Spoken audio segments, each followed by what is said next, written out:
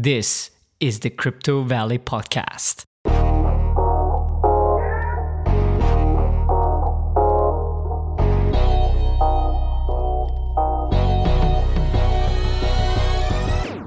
What is up, everybody? Welcome to another episode of the Crypto Valley Podcast. My name is RK, and on this podcast, we explore the history of money from its very inception all the way to its current state and, most importantly, its future. We also discuss how the current financial system illusions investors and consumers and how you can exit and obtain your financial interdependence. So if you're someone who has average to no experience in finance and would like to take control of your financial future instead of trusting a banker or advisor, then this podcast is exactly for you. Today is the 21st of June, 2020, and we are going to finish this 3 parts, which has been all about defining what Bitcoin is, the nature of Bitcoin, and as we go on in this podcast, we will once in a while always come back to this subject. And of course, this podcast is all about exploring Bitcoin, what Bitcoin can do to society, why Bitcoin matters, and so on and so on. So its definition is the very core of this podcast. But of course, we also are going to discuss other economical and political aspects of the current financial system, which do not really directly have anything to do with Bitcoin. But in order to understand why Bitcoin matters, you also need to, from time to time, understand what problems exist in the world. So anyways, today we are going to talk about the scarcity aspect of Bitcoin. And in my opinion, this is my personal opinion, I find this aspect around Bitcoin the most fascinating and the most amazing part of it, because it's so incredibly scarce and it makes it such a hard asset. And it's the aspect which makes Bitcoin, in my opinion, extremely valuable for the long term because of its stock to flow model that we are going to also discuss in future episodes. But let's keep this simple and talk about why Bitcoin is scarce. So in 2008, when Satoshi invented Bitcoin, he programmed a specific rule in the protocol of the Bitcoin software, which set the rule of there only ever being 21 million Bitcoins. And of course, at the beginning, this scarcity was artificial because he could have changed that immediately before the network started to grow to any number. So a lot of people actually say that the scarcity aspect of Bitcoin is quite artificial, but it actually isn't, because right now there is no one in control anymore and it's completely decentralized. But of course, at the beginning, it was programmed to it and it was being put artificially in it. But now, as Bitcoin has evolved, as the network of Bitcoin has become bigger and bigger and bigger and completely decentralized, of course, no one can touch this and change this scarcity aspect of it, or increasing or decreasing. So this makes actually Bitcoin quite different compared to the normal fiat currencies that we're used to. Because think about the fiat currencies that we have. I actually have found one way of explaining this, which was one of the guys in Cointelegraph. I don't remember his name, but this guy put it so perfectly into perspective for you to understand what Bitcoin actually does compared to fiat currencies. So, a fiat currency is basically, as you know, a quite stable currency over the short period of time. So the price of goods and services in a stable economy, like let's say a first world country like the US or in Switzerland, you don't have as much price fluctuations as you of course have with commodities, for example, or with Bitcoin, for example, right? Why is that? Well, the reason why is because the central bank of these currencies regulate the money supply and the money demand. So they artificially either bring in more currency into circulation, or by increasing interest rates, subtract or decrease or at least lower the increase of supply of the currency in circulation. Now, this makes the currency, of course, short-termly quite stable, but over the long period, it completely distorts the economy and artificially tries to put prices into where they should be rather than where the markets want it to be. Of course, short-termly, that has the effect that the prices are quite stable, but long-termly, you create a currency that is inflationary in its nature. That's how you call it in economy, in economic sense, that the currency loses value over time long-termly because you keep producing more and more of it. In fact, governments have an inflation target every year because they believe that growth exists only if there is inflation. Anyways, that's a school of thought. I don't want to go into that, but that's what they do. Now, Bitcoin, however, does the exact opposite. Bitcoin does not sacrifice its supply production and is therefore, over the short period of time, very volatile, but over the long period of time, deflationary. That means it stores the value over time.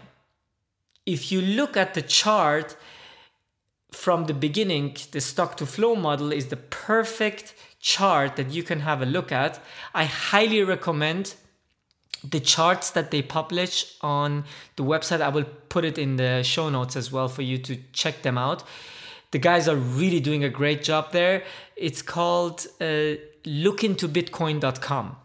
And there you have multiple charts, but my favorite chart that they have is the stock to flow model, which basically shows on the chart the amount of Bitcoins in circulation over time and the price development over the past 11 or 12 years, ever since its inception. And it does the exact opposite like a fiat currency. You have a fixed amount of supply, and because you have a fixed amount of supply and you don't sacrifice that aspect of the monetary policy, you of course pay the price of volatility or short-term price fluctuation, right? So that's exactly the opposite of government money. Government money completely sacrifices the monetary aspect of the currency and keeps pumping more and more money into circulation, and therefore keeps the prices stable over the short period of time, but over the long period of time completely devaluates the currency, so you can never store your value in the currency.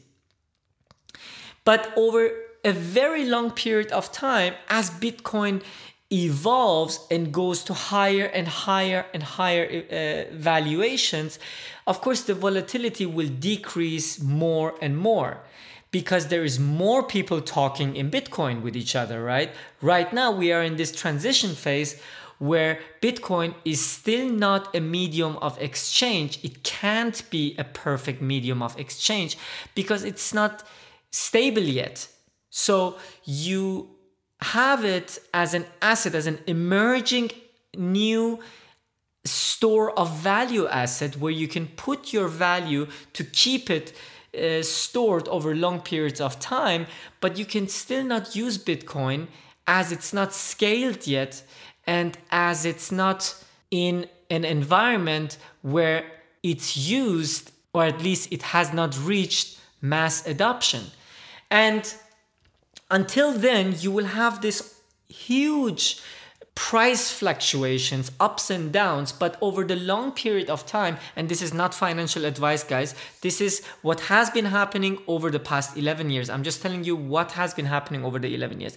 And that's exactly because of its supply schedule. And that's the next thing I want to talk about.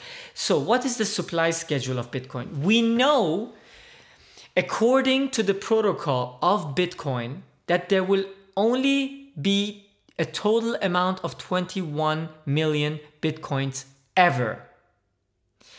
However, the 21 million Bitcoins are not in circulation yet.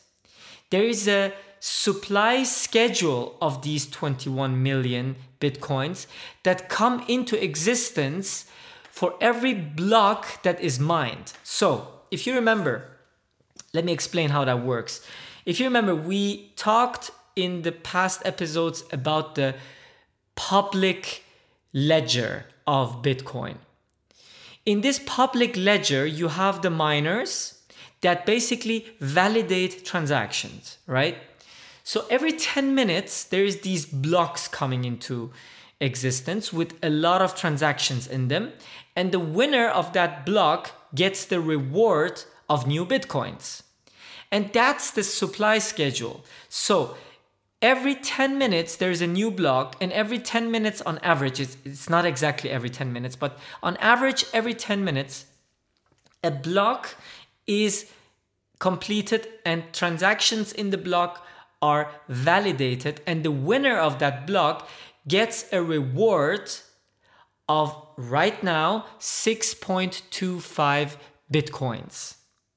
However, this was not the same at the beginning when Bitcoin was invented.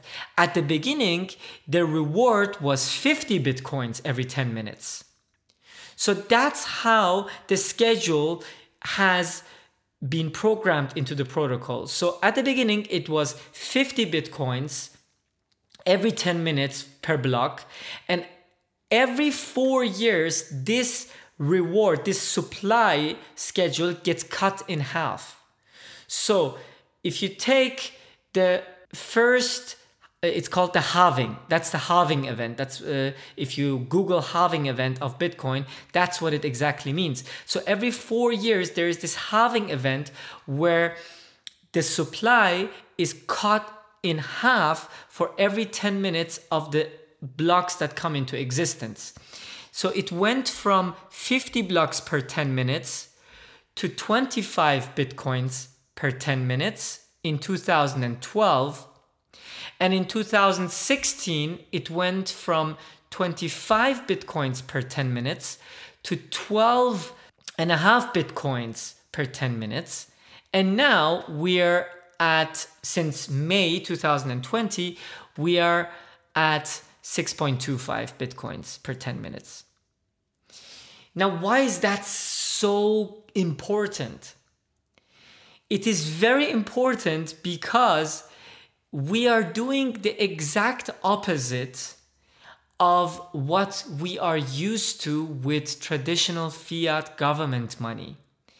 And we have, for the first time in history, a completely transparent and for everybody visible supply schedule of an asset. Because if you look at gold, for example, if you compare gold with Bitcoin, how many ounces or how much gold does exist in the world? You cannot answer this question. Nobody knows. And nobody knows how much more gold will there ever be. Maybe we go to Mars and we find more gold. That's a possibility. So the supply aspect of gold, even though it is very scarce, it is not fixed and it is not transparent. We do not know how much gold there ever will be. But with Bitcoin, on the other hand, we know exactly how much Bitcoin there will ever be. And we don't only know exactly how much the total will be, we even know the schedule of the supply that is pumped into circulation. So we have a completely predictable and transparent supply in this asset. So the only variable aspect of this asset is its demand. And the only question you need to ask yourself when you want to speculate, if you want to answer the question where the price might go, is to ask yourself, will there be more demand in the future or will there be less demand in the future? Because even if demand will stay as it exactly is, but the supply goes down every 4 years, then naturally the price should go up. But if the demand goes down for some reason, for whatever reason, then of course the price can go down. But historically, there has been this community of so-called hodlers, that's what they call themselves, people who just buy Bitcoin and hold. They hold it for a very long period of time because they believe that there will be more and more adoption, there will be more and more price discovery, and the more time goes by, the higher the value of Bitcoin will go. Especially if you are in this extreme inflationary environment with central banks pumping so much liquidity into the markets, with Corona happening and banking being in huge crisis and central banks coming into supporting all these banks with so much liquidity, and not only banks, businesses, everything, because as we explained before, they have digged themselves into a problem, into an inflationary environment that they cannot come out of. And deflation, the opposite of inflation, is their biggest enemy. So they will have to do everything they can in order to fight deflation if they want this problem to not basically come into reality. Because if they would let the problem come to its reality, we will have a huge economic disaster, but at least we can naturally recover back. But that's not what they want. They want to postpone the problem into the future by discounting future revenues to the present and taking more and more debt from future taxpayers for the present moment. The same example I gave you with the drug addict. They don't want the drug addict to go through enormous struggle in order to become clean. They want to feed the drug addict with more drug in order to make him forget about reality and what it is to be in a healthy environment. And this is what Bitcoin does. Bitcoin is scarce and it is completely decentralized. Guys, very important. There will be hundreds of other cryptocurrencies that will tell you that they're also scarce. But the difference is that Bitcoin is not artificially scarce anymore. It is decentralized. Because if you have a centralized cryptocurrency that is scarce, it's just like Gucci telling you that there is only a limited number of these bags. However, Gucci, if they want, they can produce more of those bags in the future. It's in their hand, right? Just like the central bank. They decide if they will produce more of the currency in the future or they will not. So you have a centralized problem versus a decentralized reality. And the scarcity in combination with the decentralized nature of Bitcoin makes the scarcity aspect completely impossible to be changed. And therefore, all these other cryptocurrencies that promise you that they will have a scarce asset, we know from experience that if you give too much power to a centralized number of people, they will, over time, they will break their promise and they will start printing more of it. That doesn't work, that has never worked, and that will never work. We know that for sure. So that's quite important because many people know about this scarcity aspect, but then they look at other cryptocurrencies and they say, okay, RK, how about other cryptocurrencies? Why is the scarcity aspect of Bitcoin so much more different? And it's because of its decentralized nature, and many people don't pay as much attention to this aspect as they should, right? So this is actually it. I would like to close this up. I mean, if you have questions, guys, feel free to send me an email. The email address is in the show notes, roozbeh@cryptovalley.show.com, and follow us on Instagram. We post every day really funny stuff there and also informative stuff, but mostly funny stuff. We are also on LinkedIn now. We are on Twitter. We are on Facebook as well. You can find us under Crypto Valley Show on all these platforms. Share this podcast with your loved ones if you enjoyed it. And I wish you a beautiful Sunday evening. Take care. See you in the next episode.